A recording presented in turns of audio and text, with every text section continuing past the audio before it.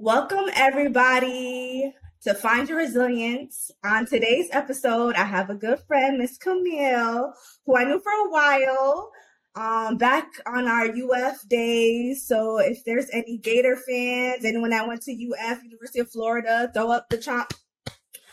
But Miss Camille, Hey, girl, listen, we came a long way from nursing. And I kind of want to start off by talking about just, I guess, rejection from like nursing school initially, because, we both didn't get accepted to UF nursing school first time around, but God had different plans. So I don't know if you kind of want to talk about that, because I know you went to FAMU for nursing school, and I ended up I stayed at UF and then went to do school in New York. So yeah. Yes, I just want to say thank God for growth, because we come a long right? Listen. But yeah, it's interesting, like rejection, because I feel like just coming from like going to UF and like you see all your friends like going, and the funny thing is, like, I almost knew I wasn't going to get into UF just because, going to that guidance counselor, I think his name was Ken. I don't remember his name. He's like the counselor for the nursing program that we go and talk to. He would tell me, well, Camille, your GPA, you're probably not going to get in because it's one of the highest GPAs, like for your year. Like, all you're applying, like people have like no less than like a 3.8. I had a 3.6. I had a 3.4, girl, and I was so convinced I would get in. Girl, he was like, look, and then I took a class, got a C, then I think it went down to like a 3.3 or 3.4. So I still applied, didn't get in. I stayed at UF for like another, for like another like 6 months, and I switched my major to health administration, and I was like, nah, I really want to go back to nursing school. So I applied to all these different schools. Me and Oren, I feel like, me and Oren and Shauna came with us to one, even though Shauna stayed at UF. Yeah, she got accepted to the nursing program. Yeah, she did. But she's always like very supportive of us, like when it came to like us looking at other programs. So I ended up just applying, and I found out I got into FAMU like the last minute, like 2 weeks before the program started, and I moved up my stuff, went to Tallahassee, and then now we're here.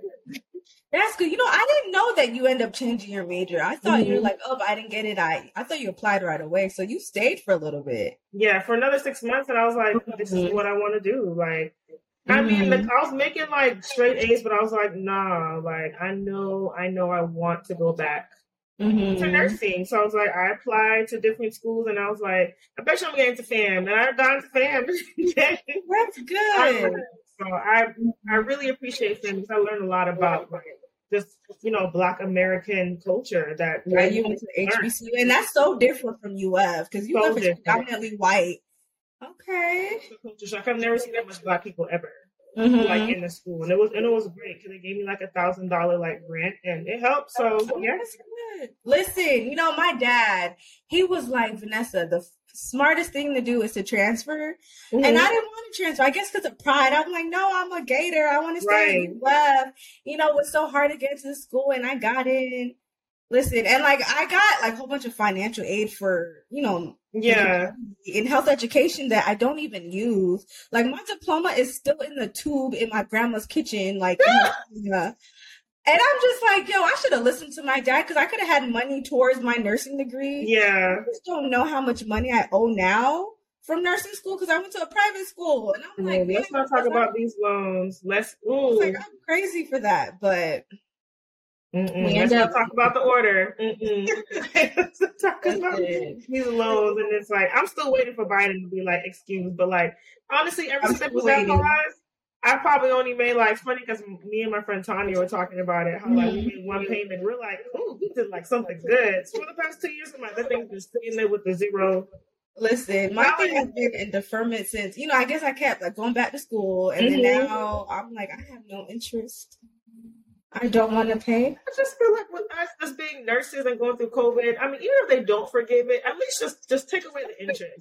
Right? The interest is taken out, because the interest is why I'm making so much more money. Like, I'm literally paying off interest, which is why it's taking me so long to pay off the loan. But I mean, that's another topic for another day.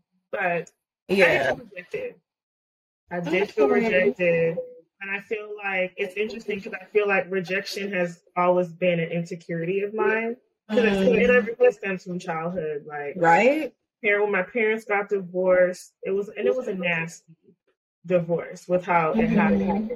And I was always a daddy's girl. And then, like, once my parents got divorced and he left, like, I just felt like rejected. I felt like he chose his new family over us, even though now our relationship was much better. Like, I just always felt rejected by him. So I'll reach out to him, wouldn't really get a response. He'll make broken promises, wouldn't come through. And you just grow up, like, just feeling rejected from your dad. Because, like, we're both religious people who don't believe in Jesus Christ. And I feel like the man pretty much is the one that gives your identity. Because, we're born to take on our father's last name. Right. And is what they pretty much help determine, especially a son, and how and like your woman's identity when it comes to like how your confidence, how you should feel, how a man should treat you, like what you deserve.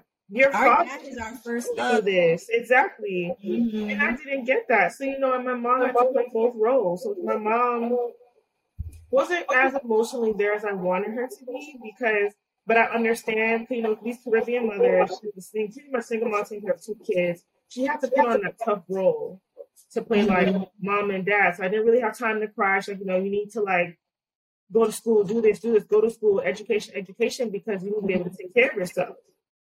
And it worked out great. Don't get me wrong. My mom did a great job of raising my sister and I. But that like emotional response that I know my mom wanted to give, but she couldn't, and what my dad just didn't give, it just really affected how I went throughout my life. Like, I was feeling rejected. So whenever something bad happens, I'll be like, dang, I just feel like this since I was like 8 years old, and another rejection. I'm like, what, guys, dang, a guy will ghost, or like, you think there's something wrong with you? Like, is there something wrong with you? Did I do something wrong? Exactly. And it's like, like, this is crazy. Or even like with friends, like when all of a sudden friends don't really want to hang out with you, or like you get invited, they get invited someplace and you don't. I always feel like I have to like make people like me because I felt rejected from my own dad. And so, like, I remember I got baptized in college at UF my 9th grade year. Did I backslide a lot? I did. I forgot the name of the church everybody got baptized at. I forgot the name of the church. But I may have went there because I remember going to a church that a lot of people went to. Yeah. And I remember getting baptized there and like feeling the love. But I was like 19, you still backslide and do things and like, rededicated my life later on. But just going through life, it's just like I don't have any like, crazy story to tell, but just going through life and just trying to find your worth in society, especially as a Black woman, when we're already deemed as like the most unattractive race, which to me is just right. But yet there's research. I don't know if there's research, but it's known that Black women are the most educated out of all races. We are. But we're the most unprotected because, society knows how born we are as Black people. Like, and I'm just gonna be honest, like, that's why they try and dig it down. But, like, living in a society where just being Black and being a woman, like, you already have that against you. And then when you're fighting with this rejection, it wasn't until, like, I realized, like, I had to thank God for what happened to me because I feel like I have to thank God for my parents' divorce. So to thank God for everything because I'm like, I wouldn't be who I am today. Right. And who knows if the situation would have been worse if my parents would have just stayed together. Who knows? But a lot of I had to say that the rejections aren't God's no. It's just like he was preparing for something better. Right. Because I went to FAMU. I took my boards the first time, didn't pass it. And I was like, why is everything for me the first time so hard? All my other friends passed it. At the time, I was dating this guy from UF, and we broke up. My world was crushed. I didn't pass my boards, and I didn't have the job. I had to move back home, go back and work at Papa John's. And I was like, I have a whole nursing degree working at Papa John's that I worked at since I was 16. And I started praying and just working, staying. I had 2 jobs. And then, I got a job, took my boards, passed, and I got a job at the #1 hospital in Florida, which is Tampa General. So I remember that. You were in Tampa for how long? Like 2 years. I worked at Tampa General. It was a great hospital. It was like a level 1 trauma. So I learned so much there. And then I was like, I want to travel nurse. And in 2016, I started travel nursing, and I finally stopped once I, got this job as a nurse practitioner. But it just shows that, like, all the stuff that happened got me to where I'm at here now. And then also the therapy had to get a therapist because I'm like, when I was 28, I was like, you know what, Camille, I have been dating the same person with a different face. Well, I'm so glad you like recognize that, because a lot of times, we kind of don't want to acknowledge that. Was in the same person with a different face, and like they had some of the bad characteristics that I didn't like, and it's like they kind of all were like either very insecure, even though I was insecure too. Like I feel like they manipulate, and like they didn't know what they want, and like I just felt hurt, and I was like, when I was 28, I was like, Camille, you need to like work on yourself. So when I turned 29, I was like, I'm not gonna date, because I was on the dating apps for years. Nothing was working. I was like, Camille, gonna take a whole year off and work on yourself. Like I didn't date, like nothing. Like it was, listen, everywhere was dry. Like it was just like nothing. And like I saw my other friends dating, and I started just focusing on me, like my physical health, mental health, like spiritual health. And like it was good because I was working on myself, but I was also very insecure. So I wasn't like really talking to a therapist. I was just taking time off to myself. What were you insecure about? Just what? Just relationships? So, like, just like even like my physical appearance, because like growing up, I always got made fun of my nose, my lips. Kids were just like bullies, and I remember like I didn't get called like attracted. So I was probably like 14 because I took my braces off, got my hair permed, And then, like, when you just grow up not feeling attractive, these Caribbean parents come home from school, they get fat. That's the first thing they greet you with. Oh, you gained weight. I'm just like, you could never, like, hi, nice to see you too. Like, they just put you, oh, you get so big. Oh, you get so fat. Oh, you need to do this. And I'm like, oh my gosh. But I really think because deep down I was just that hurt little girl who didn't feel that love and like feel confidence with my dad, to where it just traveled into my other relationships. So I looked the best I probably ever did when I was 29 years old, but I was still like just mentally stressed. Yeah, girl, you've been working now, like snatched. Listen, I know the last few years have been tough because like after my dad died, I just had these like bad eating habits. I gained like 30 pounds. So this is the heaviest I've ever been. And like, I'm not even gonna lie, on Valentine's Day, like I had no outfit, and I remember Rashid, he was upset with me because like he had plans to take me to this restaurant. I'm at the mall, like I can't find an outfit that looks good on me because I'm just not happy with how I look in it. And girl, it's something I'm working on. I have started going back to the gym, so I am making some progress, and I am trying to change up my eating habits, but it's so hard. Like it is hard when you're stressed because and like I have to be like mentally stable first before I can even work on my physical health. So it's a challenge. No, it is, because I feel like for me, especially because I've always been pretty much like athletic growing up. I was like, my mom works out a lot too, so she's very like health conscious and body conscious. Sometimes I'm probably extra hard on myself, but it's good. But like I was working out too much, if that makes sense. Like I was going to the gym like 3 times a day. I was doing everything and working out to like one of my friends on Nico was like, Camille, like you need to calm down. Like I got down to like 120 pounds. I was very small. I was like, and I was like, physically I looked good, but mentally I was like, yo, like mentally I'm still not good. So I finally looked for a therapist in 2020, and I actually started talking to a therapist because I met Joelle in 2020 in March. And my sister's the one that was like, ultimately need to go on these dating apps. And I was like, no, I'm actually fine being single. I don't have to worry about nobody. In my heart. But I met him, and like, we're here now. But I was like, I didn't realize how much therapy was important. Everybody's like, pray. But if you're not mentally stable, like I think in therapy, and it's like, I cannot sit here and read your Bible. No, I don't want to read my Bible. Right. Like I need something. And you want professional help. Exactly. You need someone that with that experience, because I know, like, I did grief counseling for a little bit, which especially if you're down to an extent, but I kind of already knew what I needed to do. So yeah, I did it for about, I forgot how long, maybe half a year, and then I just had to start moving my body. Like I had to get out the house because I was staying in the home too much, and I wasn't active, and it's a journey.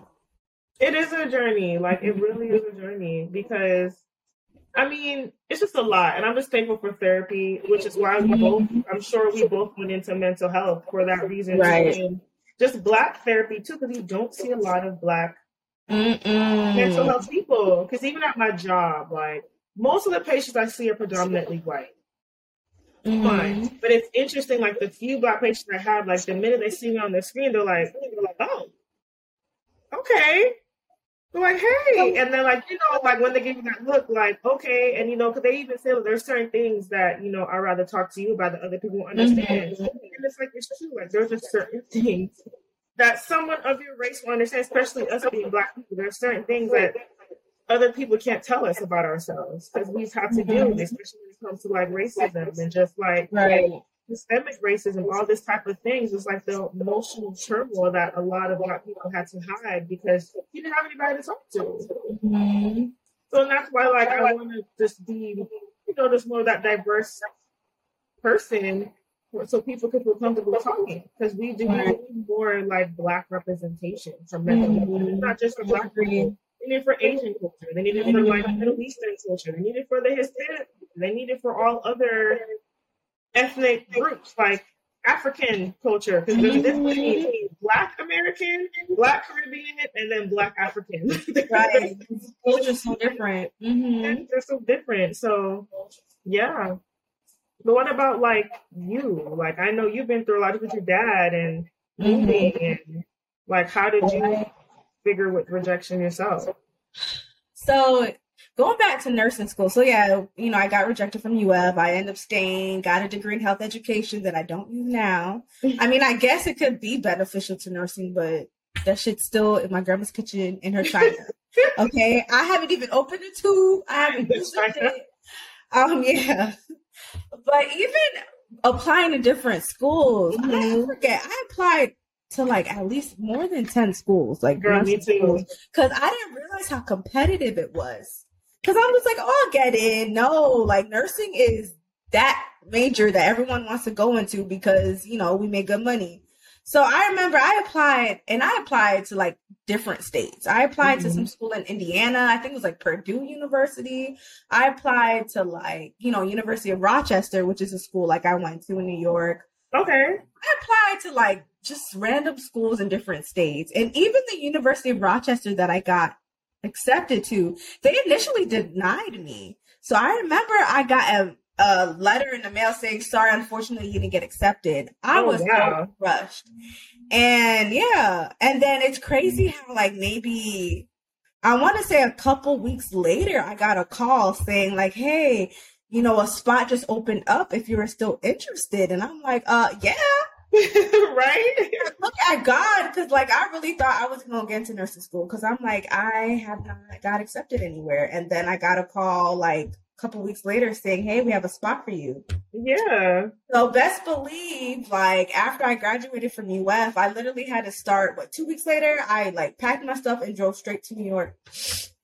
But like I think that's where like this like tests your faith. It's like you have to stay positive because I could have been like, nah, man, I'm not gonna get nowhere and just stop applying. But I still try to keep my faith. I still apply to schools. Like, I didn't give up quite yet, but like, a lot of these rejections tested my faith, and I think the more I got rejected, the stronger my faith became.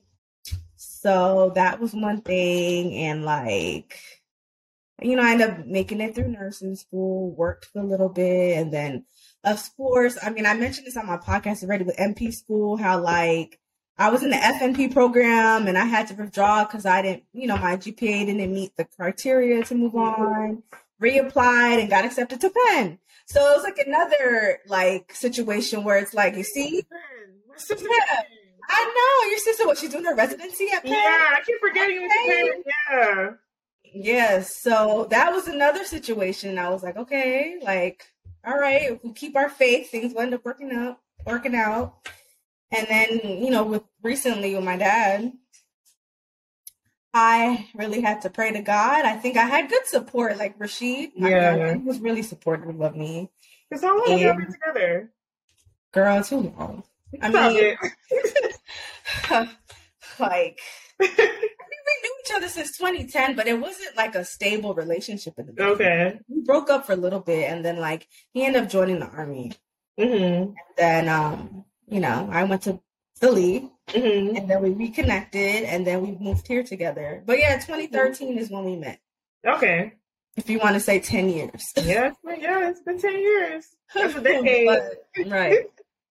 But yeah, I think all these like rejections increased my faith, and like my dad, that really tested me because I'm like, listen, devil, like I'm about to graduate from, you know, my grandmother. Now my dad wants to die. I mean, I don't think that was his fate, but you know, he ended up dying, and that was the toughest.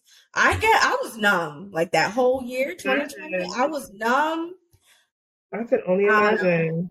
It was the grace of God because I was just like, I don't know how I'm gonna do this. I remember like it's like I'm coming back from the psych hospital. I do mention this in one of the episodes. I was hospitalized in the psych facility because of your girl was hallucinating, and I was paranoid. Really? I did not know that. Were you like was it from like lack of sleep, or was it like? It was a combination of things. I was fasting around that time, so I wasn't eating, I wasn't drinking right. Yeah, I was stressed out. I'm supposed to be going back to school because this is like the first semester of the first week of my last semester. So I'm like, how am I gonna make it back to school? My dad's dying. It was just a lot. Yeah, so I was at the airport. I had a whole psychotic break. And yeah, EMS came and transferred. I went to, I think it was Orlando Health, like their emergency room. They stabilized me, and then they transferred me to one of the psych facilities in Orlando.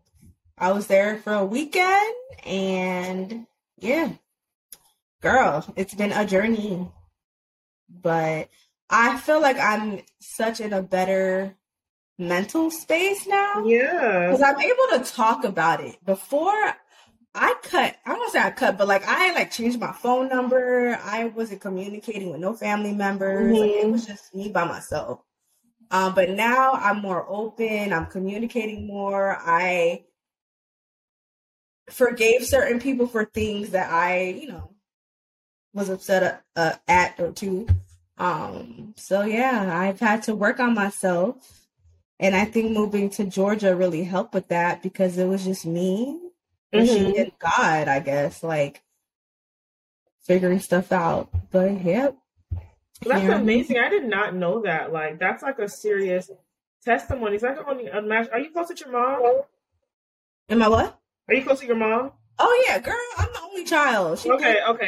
All day. Yep. How did your dad pass? If you don't mind me asking.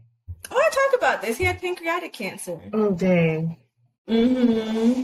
Was it like sudden? Is something he just found out, or something that like he slowly like? No, this was the end of 2019. So he was planning to come visit me like September of 2019, and I want to say like October, November is when he found out he had jaundice in his eyes, and then he told me he went to urgent care, and then they told him to go to the ED, and then that's when they admitted him, and they did a biopsy of his liver or bile duct. I don't know. He had an obstruction.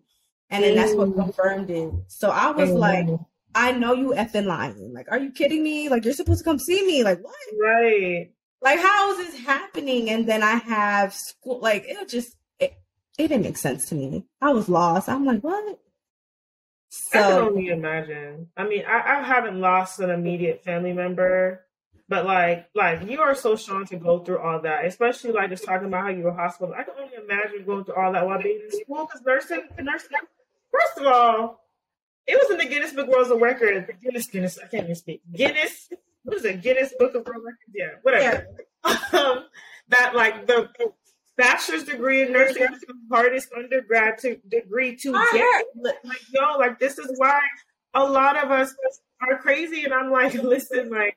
It takes a lot to be a nurse because you literally are for 12 hours, even sometimes over, giving your life to save somebody who you don't know. And it doesn't matter who they are. They could be the worst person. It could have been Hitler in there. You got to take care of it. It could have been anybody. And we're literally denying ourselves and our problems to take care of somebody else. And then by the time we're done, we have to drive home and deal with our problems for a few hours and get up and do it again. Mm-hmm. Like, it's a lot. Mm-hmm. I can only imagine what you were going through. Right. But I guess what else do we want to talk about? Tell me about like I guess your spiritual being and your mental health being and how are you doing now? But my spiritual being is getting better, and I really think it's because of my therapist. I met my therapist Renee in Mm-hmm. damn well, I met her in 2021. Yeah, like in November of 2021. And I was able to see her in person because I was like, I really want to go in person with somebody because I had a therapist before I didn't really care for over the phone. And I don't feel like I had his attention. I purposely wanted a man because I was like, I had like daddy issues. And Oh, he that's kind of nice. helped, but I just didn't feel like I got a lot of his attention. So I met Renee, and like she has really like helped show me a lot about my insecurities and also like how I react to things and how how much so much things happen from your childhood you don't realize until you're like older. And like she just really helped me just to be able to cope better with things, not let things bother me as much, and like really set up healthy boundaries, like and teach me to be vulnerable. Vulnerable is a weakness, but it's not. Like vulnerable, Right. it just shows like what you can tolerate. You're in touch with your emotions, and like you just have to protect your peace. Because one of my aunts said it too. Like I need to keep my peace at 8 out of 10. No, like no less than an 8 out of 10. So I've been doing that, and then spiritually, like reading my word, going to church. It's a small group I have here with a group of girls. That's good. We meet like twice a month. Mm-hmm. Like, cause like my faith in like God, Jesus Christ, has been like a driving factor. And there's so many things I'm like, yo, this has to be God. Because when I tell you I was not going to make it through nursing school, when I tell you that like I needed a 70% to pass the class, and I had like the 70.1, like this type of stuff, and there's things that happen to you. This has to be God. Like, there's no other way I can explain it. And then just being around people who feel the same way. Like I try and do things like just like exercising and like reading, writing in my journal. I really try and do that. I started writing things on the wall. Do you remember the show Being Mary Jane with Gabrielle? Yes, that was my show. Doing that too, like writing. Okay, so you're putting quotes like in your like positive affirmation. Right. Like they're like Bible verses, just like quotes for myself. I was like, I need to do this. I know when things happen, like too many things happen at one time, I tend to just like get anxious, and then I'll start just thinking like these negative thoughts, negative things that's going down the rabbit hole. It's like, come here, I gotta snap out. I call my negativity. Her name is Liz. That's her name. Why name your negative talk, and I'm gonna name her Liz because I used to tell her my name was like Elizabeth when I go out, and I didn't want to give people my real name. Liz. That is too funny. So I named her Liz. So I'm like, Liz, not today. Not today, Liz. Liz, you on timeout. For real. So Camille, is there like, I don't know, like a story you would like to share in regards to like resiliency, something that like a setback that you overcame? Anything you'd like to share for the people them? I would have to say, I feel like I've had a lot of setbacks, but the most recent one is when I moved here. Yes. So for those who don't know, Camille, you were staying in California for how long? 6 years. 6 years, and then you recently moved to Texas, which everyone is moving to Texas. It is cheap. Housing is affordable. Well, now it's getting more expensive since this whole, since this war in Ukraine, like everything has gone up. But I mean, the house market, you can still get a good house if you look in like the right areas here. So tell me, how has that transition been for you then? So it's still, I just got used to it because, I was travel nursing for 6 years. And, travel nursing, that money is like unicorn money. Like, you're not going to get that anywhere else. So you get used to a certain, lifestyle. So when now becoming a nurse practitioner, you're not making that travel nurse money anymore. Like, you're still making decent money, but it's not like weekly, like you're making over like $5,000 a week type of situation. And I got a job here, and I honestly say I just wanted to like get to Texas so bad. I really wanted to go to Houston. I got other plans. Like the closest job was here and Richardson. Mm-hmm. And like when I moved here, something told me, like, honestly, when I went to orientation, I was like, I'm not gonna like this place. This place just seems very toxic and unorganized. It ended up being a very toxic work environment.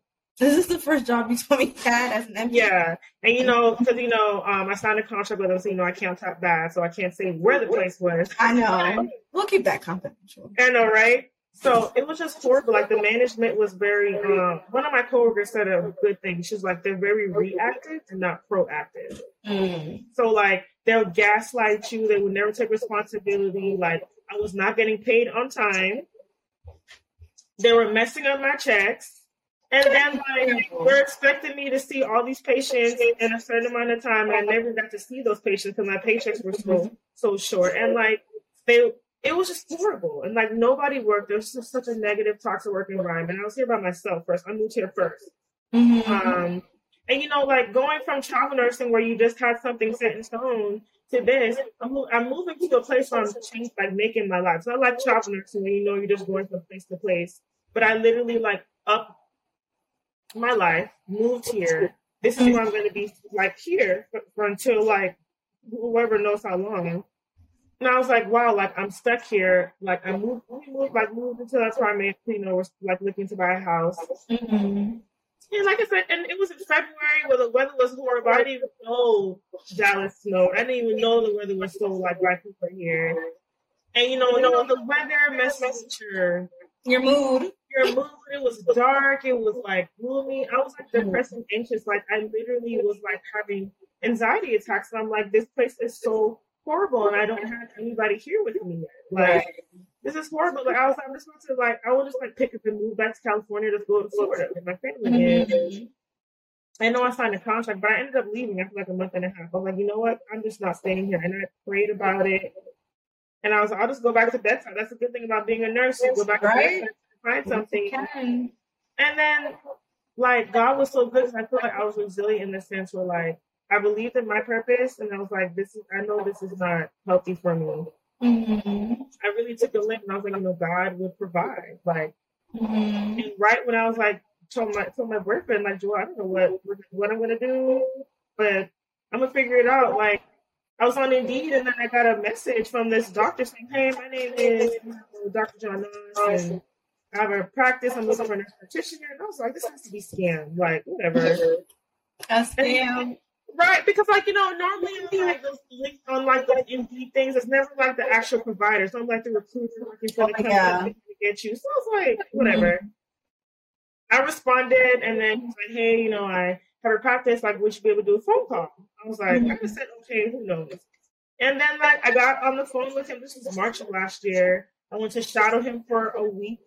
And, like, I literally broke down in front of him because I'm like, look, I'm going through a really hard time. And, my pictures were short. Rent is due, all this type of stuff. And, with travel nurse, I was able to save. And I was able to even move here and, like, pay everything. But, all the money went towards moving. And, like, when you're here, it's like bills to pay. Like, he paid me to shadow him for that 1 week, and he didn't have to, which was great. Nice. And I took the job, and I'm here, and I really do love my job. Like, I don't have any complaints. Like, can I go someplace else and make more money? Yes. But, like, my quality of life is so much more important to me right now. He does a good job of listening to us. Like, I'm still moving. Like, it's been like a year now, but still, like, I just feel like God really came through, and I was like resilient in the sense of like me just like when adversary came, I was just kind of like adversity came. I was still like, look, I'm gonna stick to my faith and what I believe. Like, I'm not gonna stay in this toxic place. Like how I physically made myself sick. Like, all of a sudden, I have to wear like a cast on my hand. All of a sudden, like I couldn't like bend my hand or do anything with my wrist or my hand. And I was like, what is going on? And I already had like kind of wrist issues from like just like working out. And like it was to the point where I couldn't even make a fist. I'm like, oh my God, I have carpal tunnel. It was bad, and I really think it was stress. It was stress induced. And because after that's like right when I left the job, and like after a week of not being there, it went away. And I was like, I really think it was stress. Listen, can we talk about quality of life? I feel like growing up, and this could be like in a Caribbean household, like it's like you gotta stay busy all the time. Work, like never sit down, never enjoy the fruits of her labor. Listen, now this is it Gen Z? What's it called? Gen X? Listen, these Gen Zs are not playing, okay? They're not playing. Listen, Gen like, this is causing me stress. I'm putting my 1 week notice. Exactly. These Gen Zs, like, they did not come here to play. I think it's like 1990, after 1996. Yeah. Like, one thing I can appreciate about them, because sort of I'm like, damn, these Gen Zs are so weird. Like, they're just different, like the way they dress. But they're saying that about us, and I feel like our generation is weird because we were like right in that transition period. Yeah, right in the middle. Technology was becoming bigger, like all like just. I think we went through like a major technological expansion during our generation. Like these kids can use a laptop or a phone better than I can. They're like 6. I didn't have a cell phone since I was, 10th grade? I don't know. I was in high school when I had a cell phone. MySpace was a thing. Facebook wasn't present yet until college. Dial-up AOL. You know, the whole, like, there was a study that someone told me about how, like, when they say, like, you know, act like you're talking on the phone, you know, our generation would go like this. Mm-hmm. But they're saying that the Gen Z, they go like this. Because we're used to holding, like, iPhones or, like, these. I'm like, yo, like. Girl, I had a flip phone. No, we had the Razor. No, was it a Razor? Yeah, the Razor.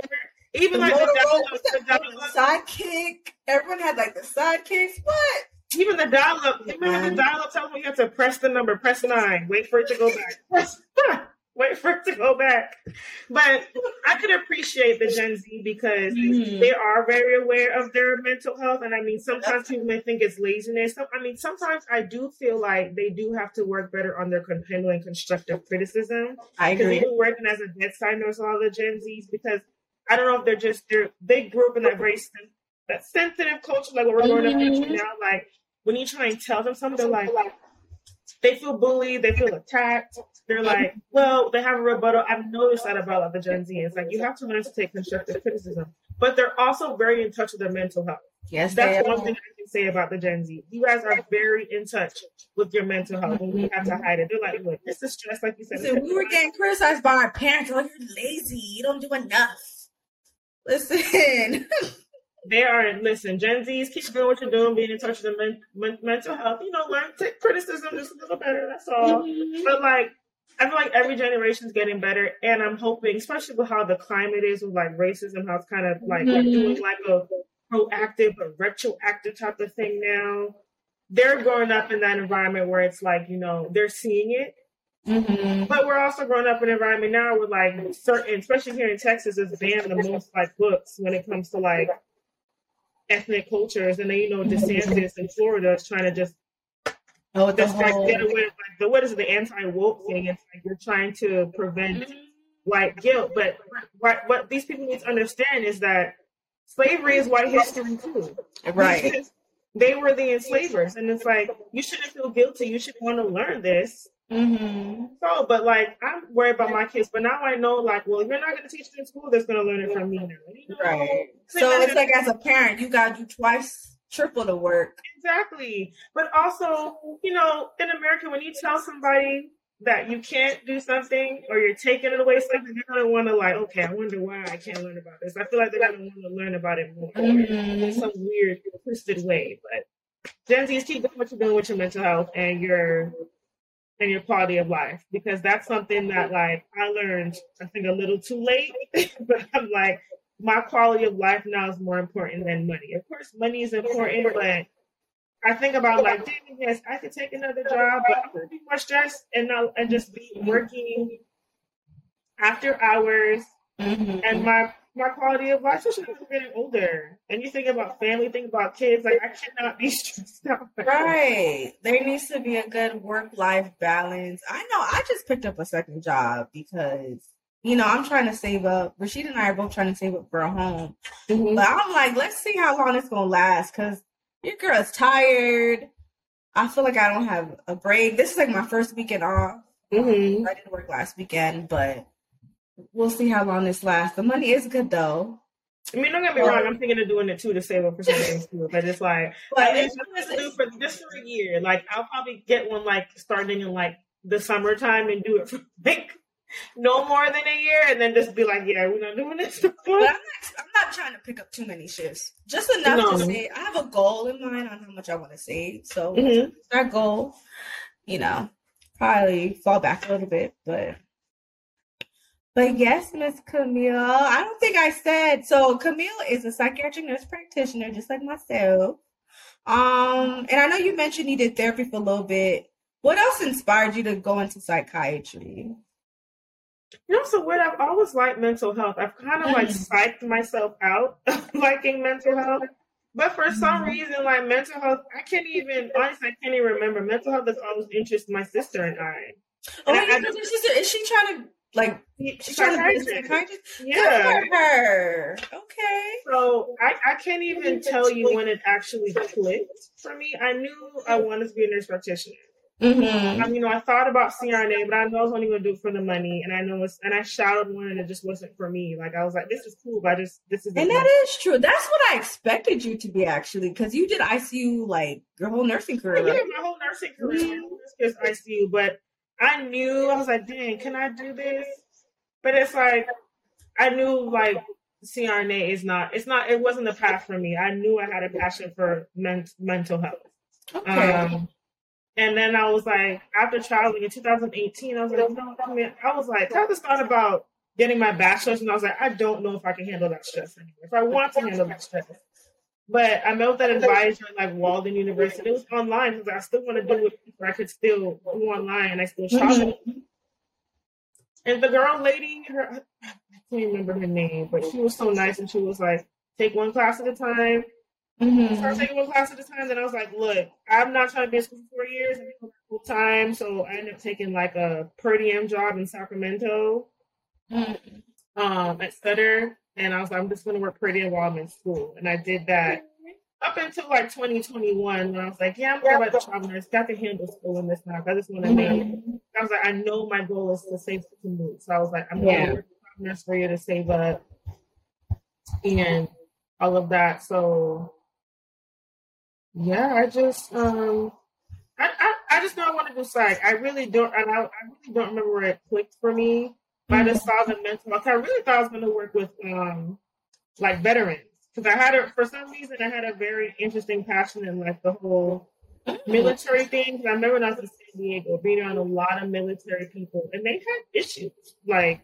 The military, like they didn't seem like the military. Like I'm not in the military, so I can't speak for that. But like the people I met, like they had a lot of mental issues that I didn't feel was being like addressed when they were in the military, because people are trained to fight, and they were like, there's some people telling me like, they don't care about mental health. And these veterans who are homeless, who have all these problems, living on the street, like literally. After they went to the military, like they didn't really teach them how to be a civilian outside of it. Like you just learn, you work in the military, you come out, and then you're just like they just throw you to the wolves, and like that's when a lot of them became more organic because they didn't know what to do. And I was like, I think I have a passion for veterans. I still do. Don't get me wrong. I still feel like I'm gonna end up doing that route. But for now, like I like what I do, and I just did psych here, and I know my sister. I believe she wants to do more of like women's. I believe. But we just both have a passion for like just mental health, because we see how much health like mental is just as important as a physical condition. Exactly. And it's there's a mind-body connection. Like if your mind's not doing okay, your body's gonna manifest symptoms, and it correlates. And I know, like for those who haven't listened, like my fiance, he's a veteran of the military, of the Army, and he talks about his experience, and like from what he was saying, in the Army they like kind of put your mental health to the side, and like these soldiers are exposed to a lot of trauma, and like people don't understand that. Like that's why a lot of them are known to drink heavily. Like they become drunks and like alcoholics, and like they turn to substance because it's deep. They don't know what they don't have no other outlet. So and so they suppress everything. Right. And then the suicide rate is just so high now. Especially for these young kids. Like I'm telling you. Like from the age of like not even 16, I think from like 12 12 and up. Like, you see so much because like we have so much access to things. So technology is such a great thing. Is the worst thing because like technology is a lot of reason why people have driven themselves down this route. Yeah, especially social media. Like these kids, they're comparing their bodies to like bodies that they see on the internet. And to be honest, a lot of people are photoshopping their videos, they're editing the hell out of their photos. I didn't even know they had that. I didn't know they had like a filtering, like a slimming. What is it? Like a slimming app yeah, will make you that. They did not know that. Like, what? Listen, last month I took a break from social media because I find that I'm scrolling and I'm like, you know what? I need to be more productive with my time. So I'm learning to limit the use of my social media and just be more proactive because it does take a toll on your mental health. Because you find that you're more in tune with other people's business. You're not really working on yourself. So, and I could spend hours doing nothing but just scrolling. So yeah, trying to limit myself. It's true. It's hard. It's hard, but we're gonna get there. Yeah. And I mean, I take breaks too because I know how I get, and I feel like social media brings out every type of emotion. I don't care what nobody say. It can make you happy, sad, envious, jealous. Right? What is it? All the emotions that are out there. Like you just see things. Like someone could post something that makes you upset, make you happy, make you like all this stuff, and it's like that's why like I really like I go on social media, but my friends know, like, yo, like, if you send me something, I haven't looked at it and within 4 or 5 days, like, just send it to me in text because I really try not to go on there. And I've been following a lot of people who are more, like, inspirational, like a lot of these Christian artists. I look at a whole bunch of foods. I'm always scrolling on food. Right. I'm here, like, different recipes. And, like, a lot of, like, the funny things. Like, I'm always there, like, laughing and stuff. So I try and, like watch those things just get off. So I need to, like, because I need just really to be scrolling. It's like, yo, like, I could be doing so much other things than, like, scrolling. I could be out. I could be getting groceries. I could be cleaning. I could be doing so much stuff right now. It takes so much of your time and you don't realize that. And especially if you're struggling with, like, depression for say, and, like, you have that sense of loneliness. And, like, you know, people will post a lot just for attention. Like, videos, like people really don't need to know where you're at, where you're going, what you're doing. We don't need to know that 24/7. You know, I feel like some parts of you should be private and intimate. I believe it. I agree. I wholeheartedly agree. So I feel like it's like a whole different ball game now. Because before we didn't have all that growing up. We sure didn't. I remember like movies. It took like a year for it to come on DVD. Now, like after 2 months, it's like what? Going to Blockbuster, getting the VHS, right, girl, ready for Redbox, non-existent. I think they still have a few red boxes, but like, even these new computers, like my computer, I was like, "Where's the CD-ROM thingy?" Yeah, I was like, "Where's the CD-ROM thing?" I know, I don't have that. And like, oh, they don't. You know, a lot of people have like a product code, like nobody uses it anymore. So I'm like, yo, right? Well, Miss Camille, it was a pleasure having you as a guest on Finding Resilience. Thanks for having me. It was great. Hope to be back again. This is great. Like, this is great. I really enjoyed this. I feel like this is like needed, like girl talk, but it's also like something that's very informative for other people to know. Like, we're all going through the same struggles, like regardless. And this is like, you know, us being like Black people, we talk about ourselves, but this is something that people of all colors go through themselves as well, just in different things. So like, I feel like it's a good way for people to know, like, hey, like we're out here, right? I feel like we're more alike than different, for real. All right, Miss Camille, well, it was a pleasure. If you're ever open up to part 2, just let me know. I sure will. Thanks. Love you. Talk to you later. Bye. Bye.